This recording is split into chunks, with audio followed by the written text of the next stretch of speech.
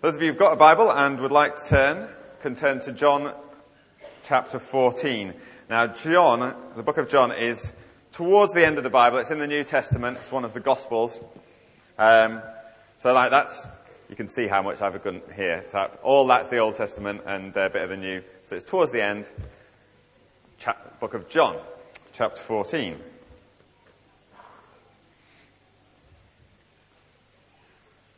I'm actually going to be reading this as we go a little bit, and so that's why Nathan is going to be putting up the words on the screen as we go. Now, those of you who know me and have been around me for the last week or two will know that I've been very excited in these last few weeks because I've been in the process of negotiating a new mobile phone with my mobile phone company. And I've probably been boring everyone stupid about it because I've done all the research and everything and gone online, and I've tried to find the best possible mobile phone. And I've come up with, in fact, I could show it to you today, but actually it's not here at the moment. It's arriving, hopefully, in the next couple of days. I'm going to get it through the post. But I've got one of these fantastic new phones, which is like a touch screen thing. It's a bit like an iPhone. In fact, it's been called the iPhone killer. It's going to be the one that puts an end to the iPhone. And it's got all this stuff on it. It's amazing. You know, it's got a special thing. You can find out what the weather's like. You can connect to the internet straight away.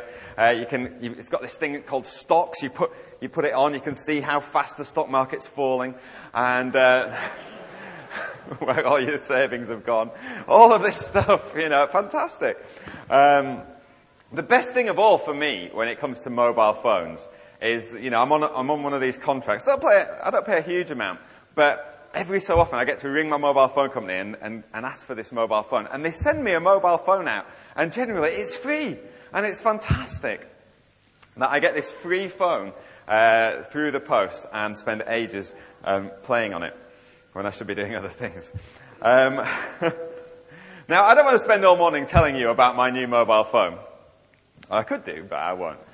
Because I want to tell you about some other things which are also free. Free gifts. And these are free gifts that God gives to us as well. We're going to be looking in a moment at the Holy Spirit. And the Holy Spirit is a free gift that God gives to all of us who know Him. But those of us who don't know Him, we can also find out about salvation and what it means to come into a relationship with God. And that is a free gift as well. Not everyone knows that you can get mobile phones for free on contract. Some people just don't know that they can ring up after so long and get a mobile phone, a new one. And a lot of people don't know about the free gifts that are available through God as well. And I want to tell you a little bit about that this morning. And I'm going to look primarily at John chapter 14.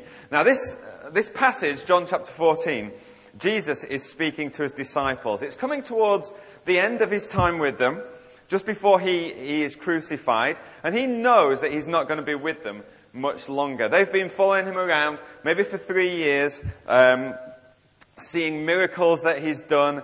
They've come to an understanding that he is the Messiah, but they actually maybe don't understand quite what that is. They kind of think it's some political thing mostly, that he's going to come and kick out the Romans from who are occupying their country. And I think they're going to lead this big revolution. But they've been going around with him, and now Jesus is kind of springing a bit of a bombshell on them because he tells them a few things. He's just told them that Peter's going to deny even knowing him. Peter can't believe it. He's just saying that someone is going to betray him. That ended up being Judas Iscariot, of course. And he's also saying, I'm not going to be with you for much longer. I'm going to leave you. And this confuses them. They're thinking, well, what's all that about? You're going to leave us? I don't know if it's just me. I sound very echoey from myself up here. Can you hear that as well? Don't know if we can do something about that. No, we can't. Okay. Well, I'll just carry on an echo in your ears. If there's a ringing in your ears, it's just me.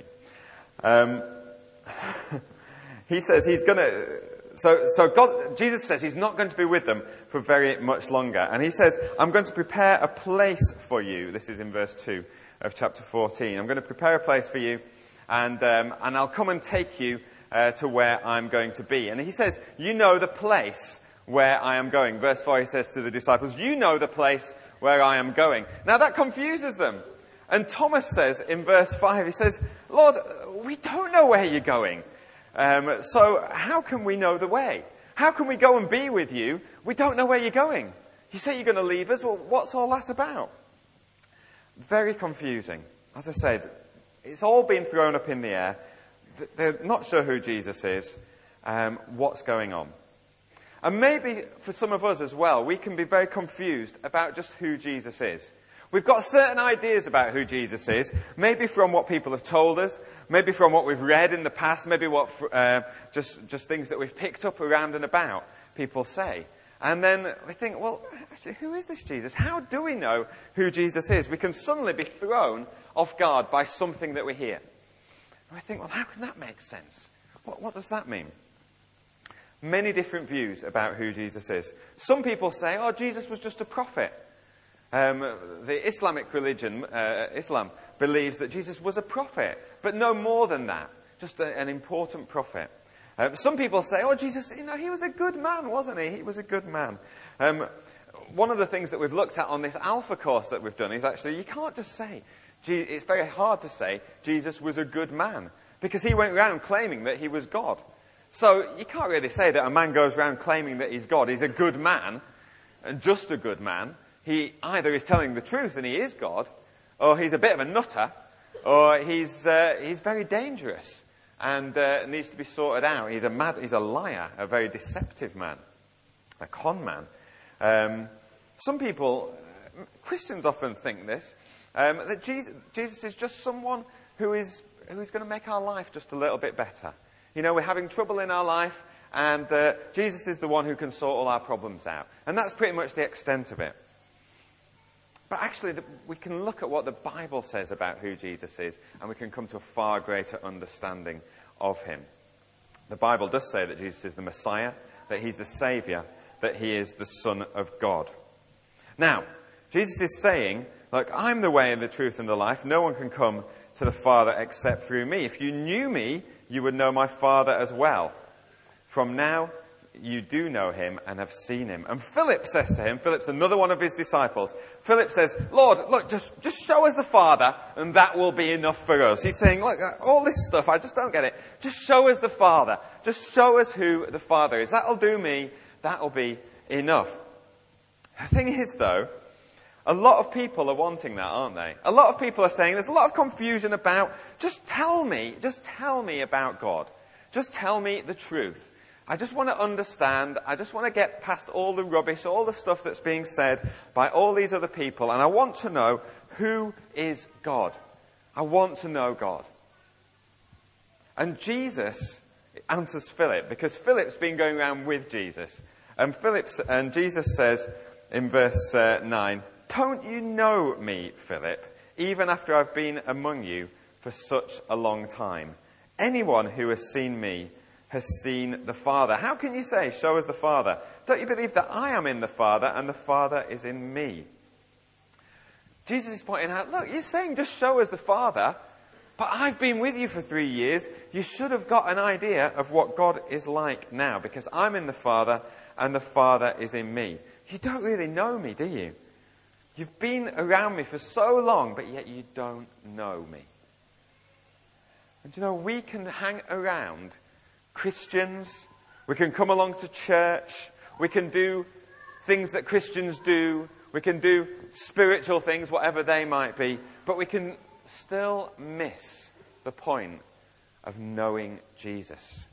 We can still miss that that's what it's all about. It's about knowing Jesus. It's not about doing certain things. It's not about singing certain songs. It's not about praying. It's not about reading your Bible. It's not about doing certain activities. It's not about coming to a carol service. All of the things that people might say, that's all right. I'm finding out about God. It's not about those things. It's about knowing Jesus, having faith in him, giving your life to following him. And Jesus comes and he chooses us. He did it right from the start. He did it with his disciples. He walked along and he called his disciples. They weren't coming and saying, God, can we follow you at the time? Jesus, can we follow you? He said, oh, Peter, come and follow me. James and John, fishing out there, come and follow me. Tax collector, Matthew, come and follow me.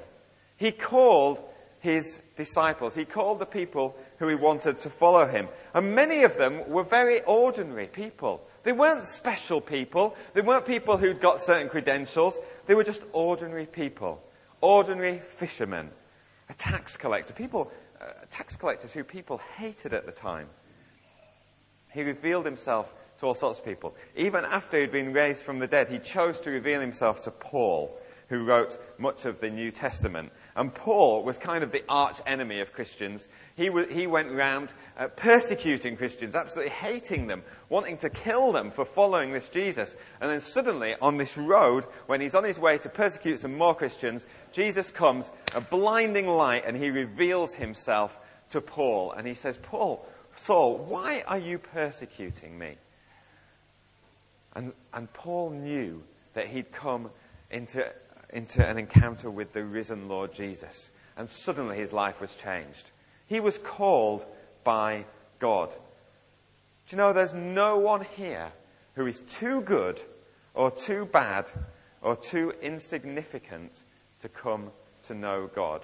We can often rule ourselves out. We can often say, oh, it's not for me. How can God love me? How can Jesus want me? Do you know, Jesus chose ordinary people from all sorts of different walks of life, and he's still calling and choosing people today. And I believe that he's calling and choosing people here this morning. It's the only way, that the Bible says, that we can come to know God. In verse 6 of John chapter 14, Jesus says, I am the way, the truth, and the life. No one comes to the Father except through me. How can you call this man just a good man? How can you call him just an ordinary man? If he's saying things like that, I am the way, the truth, and the life. No one comes to know God except through me. It's either the height of arrogance or self-delusion, or he's telling the truth. He's revealing the truth to people. He's saying, look, you might be searching, you might be confused, you might be wondering what it's all about, but I am the way. This is the way that you come to know the Father. No one comes to the Father except through me.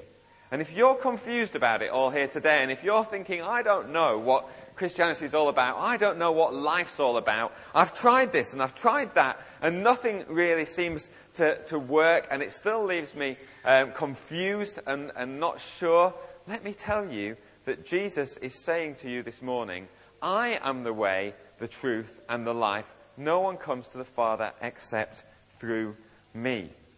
I believe today you can find that for yourself. John came and he gave a word about people in the confusion and the chaos of life. And he linked it to the storm that the disciples found themselves in. And Jesus saying, come and get out of the boat and walk to me. And you're thinking, no, it's too confusing. There's too much going on in my life. I'll wait until it's all calmed down. I'll wait until this has happened. I'll wait until that's happened. And Jesus is saying, no, get out of the boat and walk and come and you will find me. That's what Jesus is saying to us this morning. You find it in other passages in the Bible as well. In Matthew, in chapter 7 and verse 7, Jesus says, ask and it will be given to you. Seek and you will find. Knock and the door will be opened to you. For everyone who asks receives. He who seeks finds.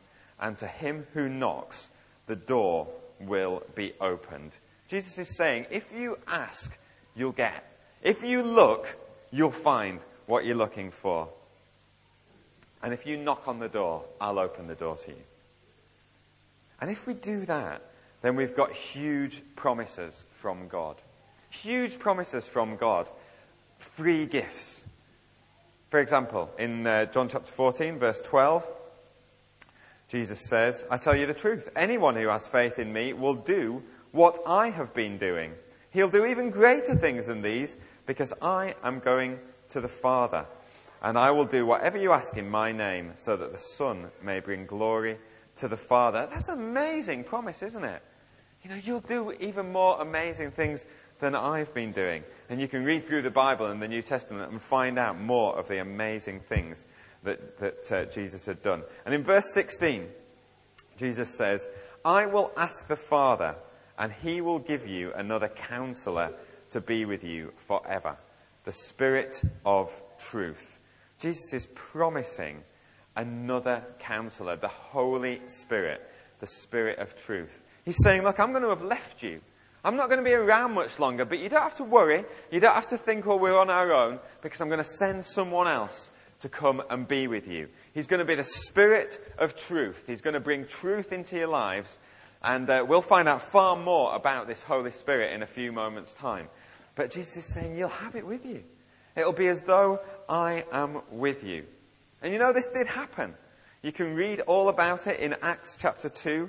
Acts is the next book along in the Bible. And that starts off with when Jesus had been raised from the dead and then ascended into heaven. And then the Holy Spirit came on the disciples. This promise that Jesus had given to his disciples, it happened. It happened. The disciples were in a room and the Holy Spirit is poured out on them. The Holy Spirit isn't something that Jesus has just mentioned here for the first time. You get the Holy Spirit all the way through the Bible. Obviously, in the New Testament, there's far more about the Holy Spirit because that's when it's poured out on all believers. But the Holy Spirit was mentioned right from the beginning of the Bible. In Genesis chapter 1 and verse 1, right at the start, it says, in the beginning, God created the heavens and the earth. Now the earth was formless and empty. Darkness was over the surface of the deep, and the Spirit of God was hovering over the waters. You'd already got the Holy Spirit there hovering over the waters right at the start of creation. And all the way through the New Testament, you find the Holy Spirit coming upon a number of individual people and giving them what they need for specific purposes. For example, Samson. Samson, this guy you might have heard of in the Old Testament, and you know Samson because of his strength. Well, that strength that he had came from the Holy Spirit. And in Judges chapter 15 and verse 14 and 15, it talks about when the Spirit of God came upon Samson. And Samson is bound up. And then it says, as he approached Lehi, the Philistines came towards him shouting. And then the Spirit of the Lord came upon him in power. The ropes on his arms became like charred flax, and the bindings dropped from his hands. Finding a fresh jawbone of a donkey, he grabbed it and struck down 1,000 men. I love that. Do you know, some people think that the Bible is a bit soft and boring, and you know, it's all a bit nice. The Holy Spirit's come on Samson here. He's bound up by his enemies. He suddenly breaks free of all of these. He's looking around. What have I got here? Oh, there's a dead donkey there. Right, let's just get his jawbone. Gets his jawbone and starts whacking these people around.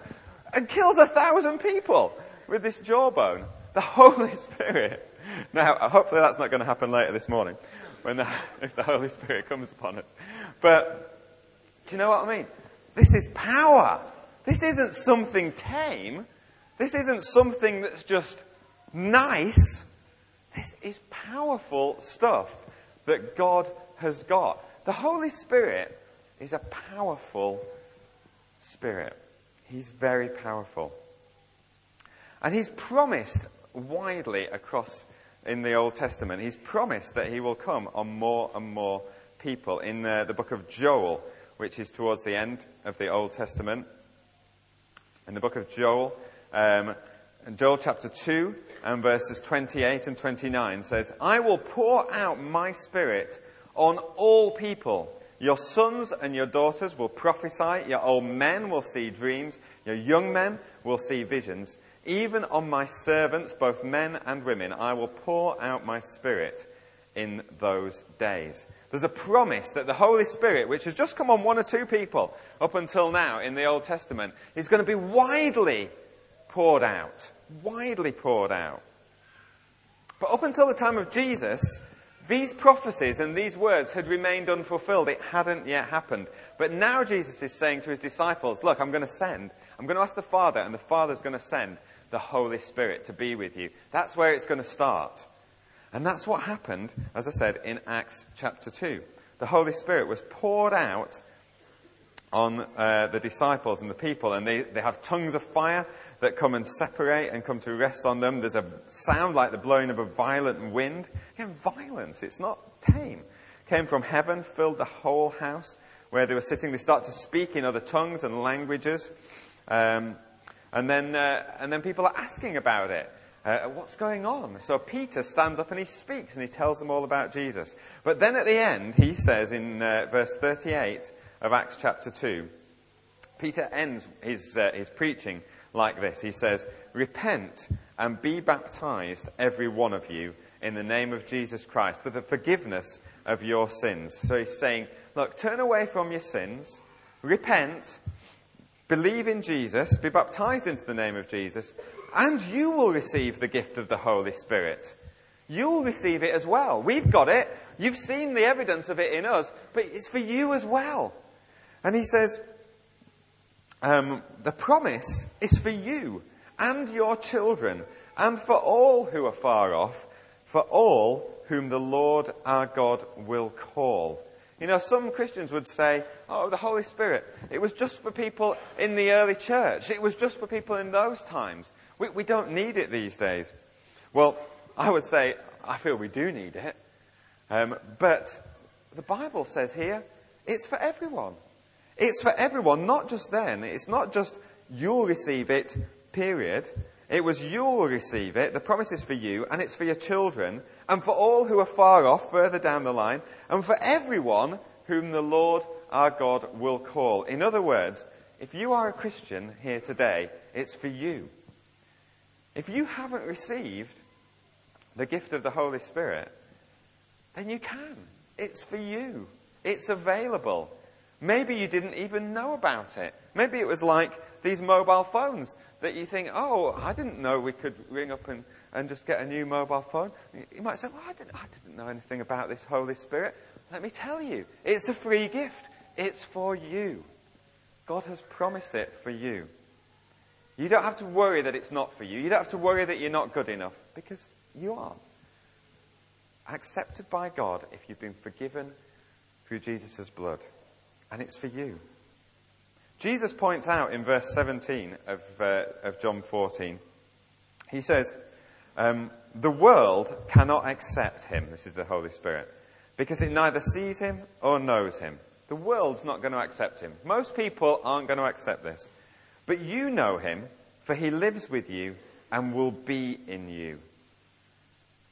In other words, it's for those people who've come to know Jesus themselves. It's for those who've seen that their sin separates them from God. But by God's grace, we can come into a relationship with him because of that sacrifice that Jesus made on the cross.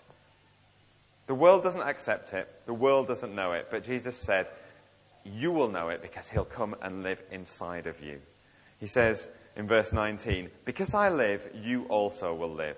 On that day, you'll realize I'm in my Father and you are in me and I am in you. In other words, he was telling them things up until that point, and they were going, we don't get it, Jesus, we just don't get it. What on earth are you talking about?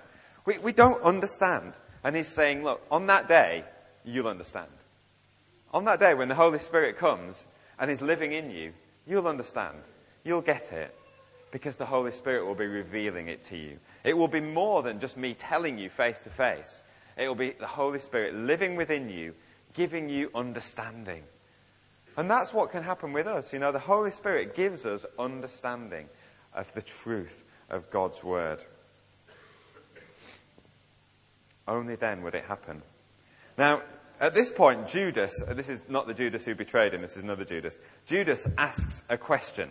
And it's a little bit of a diversion, but Jesus answers it. I guess Jesus was almost like doing the first Alpha course. Those of us who have been doing Alpha course, there's lots of questions come up. So Jesus was kind of speaking on one topic. And then someone was going, yeah, but what about this? I'm asking a question about this. And you go, oh, okay, well, we'll talk about that. So Jesus was running his first Alpha course with with the disciples. And Judas says, I'd forgotten what he'd asked then. Judas says, "But Lord, why do you intend to show yourself to us and not to the world?" So, why just us? Why not to everyone? How come it's like this big secret? And Jesus explains that it's all about a relationship. It's all about a relationship with him. He says, the question is, do you love me? He says in verse 23, "If anyone loves me, he'll obey my teaching. My Father will love him, and we'll come to him and make our home with him. He who doesn't love me will not obey my teaching. These words that you hear are not my own. They belong to the Father who sent me." He's saying, look, this is for you, because if you love me, you'll obey what I'm teaching you, and then the Father will come and we'll make our home with you. And if you don't obey the teaching, because you don't love me, then it won't happen, will it? People can believe that Jesus is the Son of God and say, "But I don't want anything to do with it." Okay, I believe the evidence. I believe that Jesus is the Son of God. He wasn't a madman. He wasn't a con man. He wasn't deluded. But I just don't want anything to do with him, to be honest. That's all very nice, but nothing to do with me. And if you don't love him, if you don't want anything to do with him, then Jesus isn't going to force himself on you. He doesn't force his Holy Spirit on you. He doesn't force you to live in a certain way. A lot of people think, Christianity is about doing certain things right. To be a Christian, you've got to live in a certain way. You can't do this, you can't do that, you must do this, you mustn't do that. You think, I can't do that, I don't want to live in that way. But that's not what Jesus is saying. Jesus is saying, if you love me, then you will obey what I teach you. In other words, loving Jesus comes first. Jesus chose his disciples without them having to prove themselves to him. He didn't say, James and John, will you follow me? Here's a list of all the things that you need to do. And then if you meet all that criteria, if you get all that right, then you can come and follow me. He didn't say that. He just said, look, come and follow me. And as they spent time with him, and as they learned from him and got to know him and love him, then they started to live their lives differently. They started to live their lives in the way that Jesus wanted to. Jesus has already made the first move. It's up to us to respond back and to love him. And then we'll start to do the things that please him. When I first met Debbie didn't give me a big, long list. Debbie's my wife, by the way, just in case you don't know. Debbie didn't give me a big, long list of things that I had to do to be good enough to go out with her and to marry her. She didn't do that. Now, there are certain things that Debbie really likes doing. She loves going to cafes. She loves going to garden centres. Didn't do a lot for me, to be honest. Especially garden centres. I like a nice cup of coffee, but garden centres, oh. But Debbie didn't say, look, I will marry you, but you need to start going to garden centres. And when I see that you are going to quite a few garden centres, then I'll come and I'll spend some time with you. But you've got to do that first. That's the test, off you go. Because if she'd have done that, I would never have married her. Because there was no way that I was going to start going to garden centres, because they're dismal.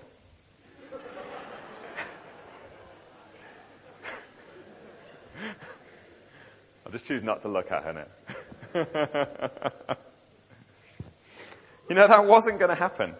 But what happened, though, was that I started to spend time with Debbie, and then, because I love her, I start to do the things which please her. So when we have some time together, and as a family, and we're thinking, what should we do? And Debbie says, well, what about going to a garden centre? Which she says every day.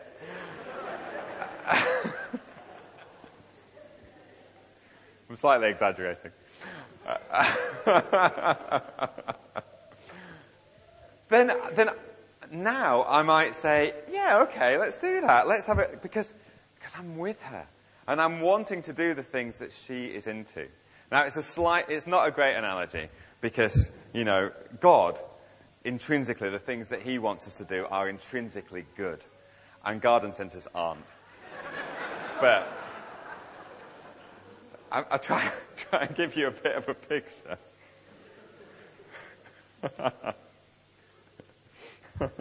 The point is, if we love someone, generally, we want to do the things that please them. And that's what Jesus said. Anyone who loves me will obey my teaching.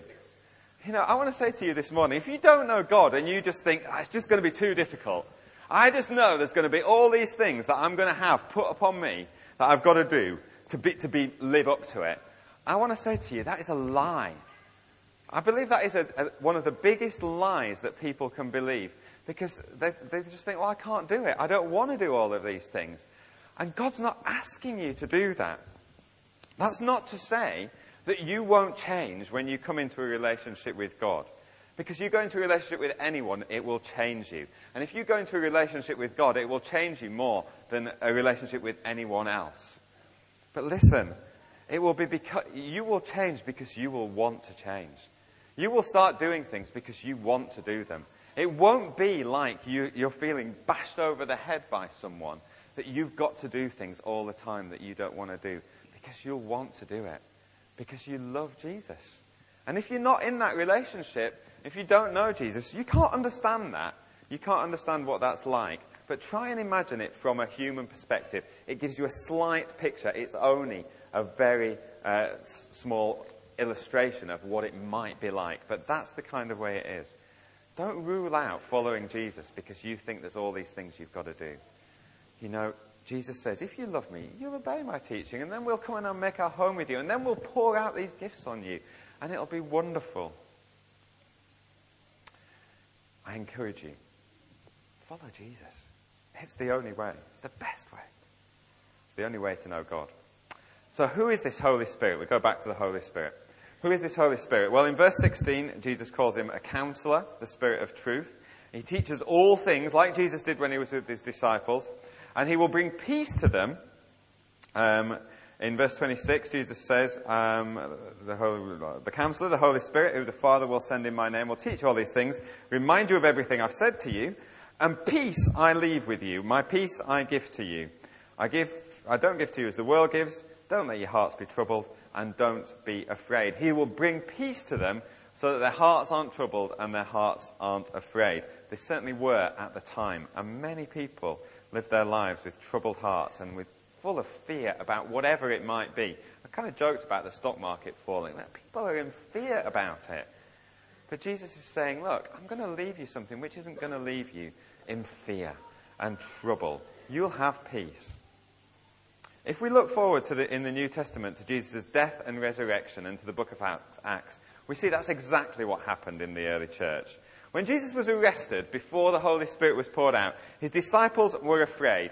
Peter, as Jesus had predicted, denied knowing him, because someone said to him, you were with him, weren't you? And Jesus has just been arrested, and Peter's thinking, I don't want you to arrest me.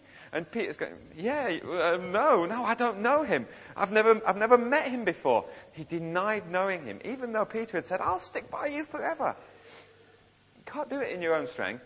He was fearful, he was afraid, and he denied him. Judas did betray him. After Jesus had died, and while he was being crucified, they hid away fearfully. They weren't around.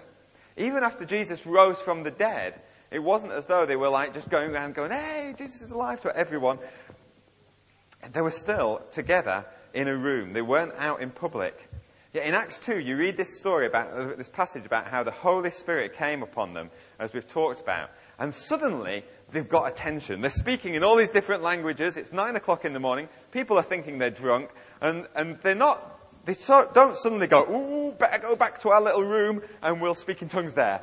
And we'll do that. They're like, no, this is what it's all about. And they start to tell people about what had happened to Jesus. They had confidence that they'd never had before. And that was how Christianity started. And it spread like wildfire. Because suddenly the people who knew Jesus and had the Holy Spirit in them didn't have that fear anymore. In fact, they were arrested. Some of the disciples were arrested and told to stop preaching. I think it was Peter and someone else with him. No, it wouldn't have been Barnabas. John, Peter and John. And in Acts chapter 4 and verse 18, they've been commanded. It says they called him again. This is the Sanhedrin, the people who have arrested him. They called him in again and commanded them not to speak or teach at all in the name of Jesus. Now, they've been arrested and threatened. But Peter and John replied, "Judge for yourselves whether it's right in God's sight to obey you or God. For we can't help speaking about what we've seen or we've heard." You know, they've been threatened, they've been arrested. You'd think that would have quietened them down. But no, they've got the Holy Spirit living in them. And they're saying, look, well, you're telling us this, but, we've got God. Who are we going to obey? And we can't help it. We've just got to tell people about it because it's such wonderful news. We're going to tell people. And they did, and it continued. And the church just grew and grew. What a difference in these men. What a difference in the lives of these disciples. And the Holy Spirit can make such a difference in our lives too. I know, when you don't have something, you can't imagine what it can be like. I remember when I was at school and computers first came out. It was the early 80s and the first PC came out. And I had an amazing computer. It wasn't one of these, basic ones, these low-end ones like the ZX81. No, I had a VIC-20. VIC-20, fantastic. This was, it had 5 kilobytes of memory. 5 kilobytes, that was amazing. And I thought it was fantastic. I could play games on this. It did take me a long time. It had one of these little tape players. You put a cassette in it, and you had to play. It made this awful sound. And you played that cassette to the computer for half an hour, and then it would load a game, maybe. If it didn't say, I haven't quite got that right, please load it again. Okay, another half hour. I spent hours just waiting for these games to load. Then it'd be like bedtime. Oh, no. But you could play games on it. It was fantastic. I'm playing Space Invaders. Cutting edge of technology. At that time, I could not have imagined what it would be like to live with today's technology. You just have no idea, do you? If you're living in an age where there's just none of that technology or very basic, and you can't imagine the possibilities of what you could have. You can't imagine having a phone that isn't connected to anything, that you can go around and you can speak to people on and you can get loads of information from the internet. What on earth was that? No one knew what the internet was. Just absolutely amazing, the things that we have now. And we kind of take it for granted. But it would have been hard to explain that to people when they didn't have it. In the same way, we can live our lives as Christians and battle with all sorts of things in our own strength and think, this is a bit tough, the equivalent of putting a tape into a player and having it, what's going to happen, this is painful, this is hard work. And we can not know that there's so much more available. We don't have to wait as Christians. We can have free access to the power of the Holy Spirit today. We can receive that in our lives today. We don't have to battle with things as they are. Very briefly, let's look at what sort of things the Holy Spirit helps us to do. I'm going to rattle through some passages here, so you probably won't have time to turn to them. Hopefully Nathan is going to be like, past his finger, and he's going to be getting them up. So we're going to start off looking at what the Holy Spirit does. Romans 8, 1-2 tells us that the Holy Spirit helps us to know that we are forgiven and not condemned. It says, well done. It says, therefore, there is now no condemnation for those who are in Christ Jesus, because through Christ Jesus, the law of the Spirit of life has set me free from the law of sin and death. We know now that we've been forgiven and we're not being condemned. Romans 8 still, and verse 14-16 tells us that the Holy Spirit helps us to put to death our sinful nature and know that we are sons and daughters of God. We don't have to live in the way that we used to. It says, those who are led by the Spirit of God are sons of God. You didn't receive a spirit that makes you a slave again to fear, but you received a spirit of sonship. And by him we cry, Abba, Father. Abba means Father. The Spirit himself testifies with our spirit that we are God's children. Further on in Romans 8, verse 26, it tells us that the Holy Spirit helps us to pray. It says, in the same way, the Spirit helps us in our weakness. We don't know what we ought to pray for, but the Spirit himself intercedes for us, prays for us, with groans that words cannot express. So we might think, well, I don't know what to pray in this situation, but the Holy Spirit in us knows, because it's the Spirit of God, and so the Spirit of God can stir within us and pray on our behalf for us and help us to pray. Ephesians, the book of Ephesians, chapter 1, and verse 17 and 18, tells us that Holy Spirit helps us to understand the Word of God, in other words, the Bible. And Paul says, I keep asking the God of our Lord Jesus Christ, the glorious Father, that he may give you the spirit of wisdom and revelation, so that you may know him better. I pray also the eyes of your heart may be enlightened, in order that you may know the hope to which he's called you, the riches of his glorious inheritance in the saints. Helps us to understand God's word, helps us to understand that we've got an eternal destiny with God forever in heaven. We've got a glorious future. 2 Corinthians chapter 3 and verse 17 and 18 tells us that the Holy Spirit brings us freedom and transforms us into God's likeness day by day. Now the Lord is Spirit, and where the Spirit of the Lord is, there's freedom. And we who with unveiled faces all reflect the Lord's glory are being transformed into his likeness with ever increasing glory, which comes from the Lord, who is the Spirit. And finally, in this little bit, 1 Corinthians 12 and verse 7 to 11, the Holy Spirit gives us gifts. Gives us gifts which help us to serve and build up the church together. And Paul says, now, to each one the manifestation of the Spirit is given for the common good, to help each other.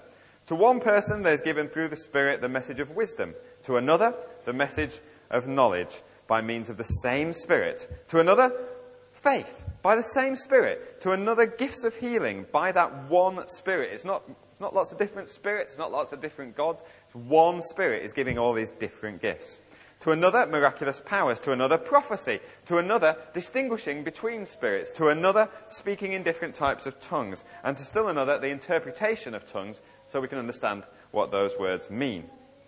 All these are the work of one and the same Spirit.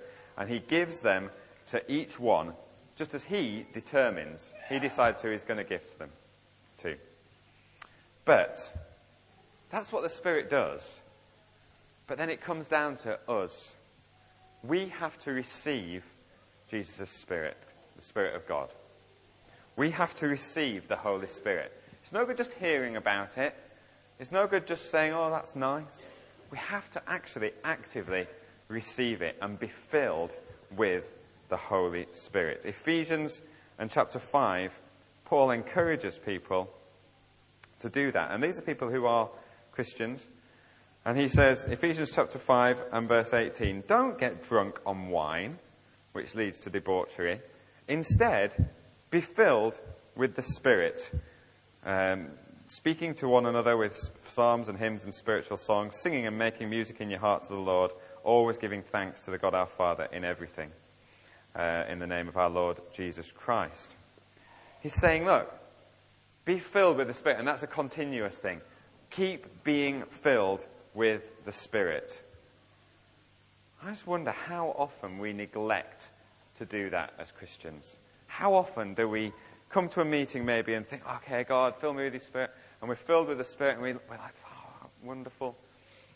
And then we just go our own way. We just live our lives day by day, and we start more and more to live in our own strength and our own power and just battle with things. Oh, this is hard.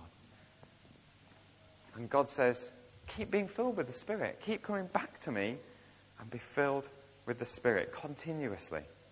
It's not automatic. It's not automatic when we come to believe in God. And some people will say, oh, it all happens automatically when you do come to be a Christian. But Acts 19 explains to us that that isn't the case, because it gives an example of while Paul was in Corinth, and it says while Apollos was in Corinth, Paul took the road through the interior and arrived at Ephesus. And there he found some disciples. So he's in Ephesus, And he asked them, did you receive the Holy Spirit when you believed? I don't think he was just asking that question because he was just interested. I think he saw that they hadn't. I think he saw that there was something different about them. They weren't really living in the power of the Spirit. Did you receive the Holy Spirit when you believed? And they answered, no, we've not even heard there is a Holy Spirit. They didn't know anything about it. So Paul asked, then what baptism did you receive? John's baptism, they replied. Paul said, John's baptism was a baptism of repentance. He told the people to believe in the one coming after him, that is Jesus. On hearing this, they were baptized into the name of Jesus. When Paul placed his hands on them, the Holy Spirit came on them, and they spoke in tongues and prophesied. There were 12 men in all. So these were disciples. They were people who were already believers, but they didn't know anything about the Holy Spirit. And so they were living their lives without that power. 12 of them suddenly find out. Revelation 22 and verse 17, right at the end of the Bible, we said that the Holy Spirit is mentioned right from the start of the Bible. It's mentioned right at the end of the Bible as well. Revelation, this is the last page of your Bible. Revelation 22, verse 17. It says, the Spirit and the bride say, come. And let him who hears say, come. Whoever is thirsty, let him come. And whoever wishes, let him take the free gift of the water of life. That is the Holy Spirit. So hope that we've seen this morning that this gift of the Holy Spirit is so important. God loves to give us free gifts. He loves to pour it out on us. He loves to give us the free gift of salvation, where we don't have to live up to any standards. We don't have to try and achieve it, and then we can say, oh, now God, will you accept me? You know, we can come solely through accepting that Jesus Christ died to forgive us from our sins, that the Father would forgive us and welcome us, and we just put our faith and our trust in that and in him and say, we're believing in you, we're following you. That's all we have to do to come to know him. And then God will pour out these gifts to us. All of these things, the Holy Spirit will enable us to do all of these things, to understand him better, to pray, to not have fear, to have peace in our lives, to have different gifts that we're using to build each other up in the body. Such a wonderful gift that God has given us. But yet we can be in and around church and we can miss out. We can not be filled and baptized in the Spirit. And we miss out on all that Jesus has promised us. You know, this morning, I want to encourage us to receive it from God, to accept it. You know, there's some people who never do upgrade their mobile phones. Going back to that. They just never do. And, you know, I've spoken to people and I say, oh, that's a bit of a rubbish phone you've got there. Why have you got that? And they'll say, oh, I'm happy with it. I say, well, you want to ring up your phone company, you know, they'll give you a brand new one. Oh, no, it's all right. I know where I am with this one. I'll stick with this. Oh. Now, you know, it's not a big deal when it comes to a mobile phone, is it? It doesn't matter, really. If you're happy with it, you're happy with it. Do you know what? When it comes to knowing God, when it comes to life as a Christian, let's not be those people who just say, I'm all right. I'm happy as I am. I get by. I can't do all of those amazing things that you can do with your phone. Can't do all those amazing things that you... I'm getting confused now. Can't do those amazing things that you can do in your life. Oh, no, I've never really prayed for someone and seen them being healed. No, but I'm happy enough. You think, no. God has got so much more. So much he wants to pour out on you, into your life. It's free. It's a free gift. Let's come and receive. Why not today? Let's receive from him today. Let's come. Let's pray.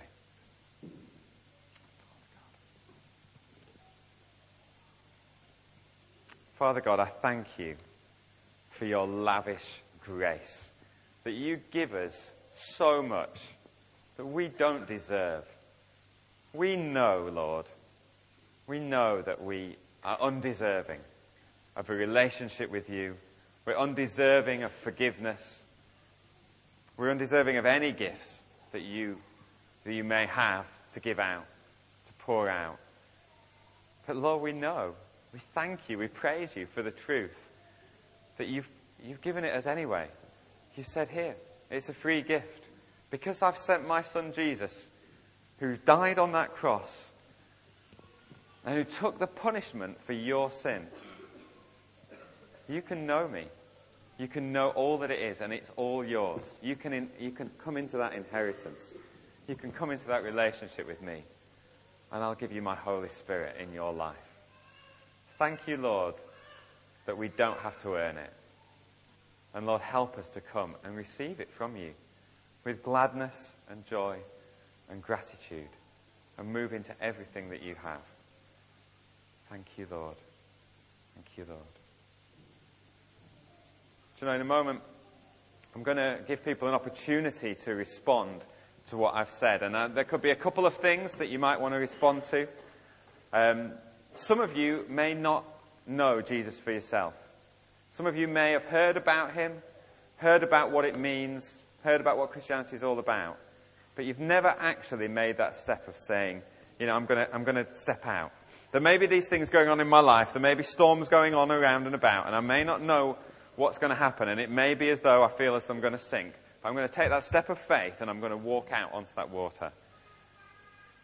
And if you do that, Jesus will come to you and you will know him. But you need to take that step of faith. And that's a big decision for you. But I would urge you, if you've heard about Jesus and you know all that there is to know, I would urge you to do that today. Because you'll come into so much for eternity as well. And then for others, it may be that you want to respond to be filled with the Holy Spirit and baptized in the Holy Spirit. Some of us may have been there before and been filled, and we just know we've run dry. And we just need God to come and fill us afresh. For others, you may need to come for the first time. And again, it's nothing scary. We'll just pray for you like Paul did. Just pray. Maybe lay hands on you, put our hands on you, and just pray that the Holy Spirit will come into you. And you can receive all that there is that God has got.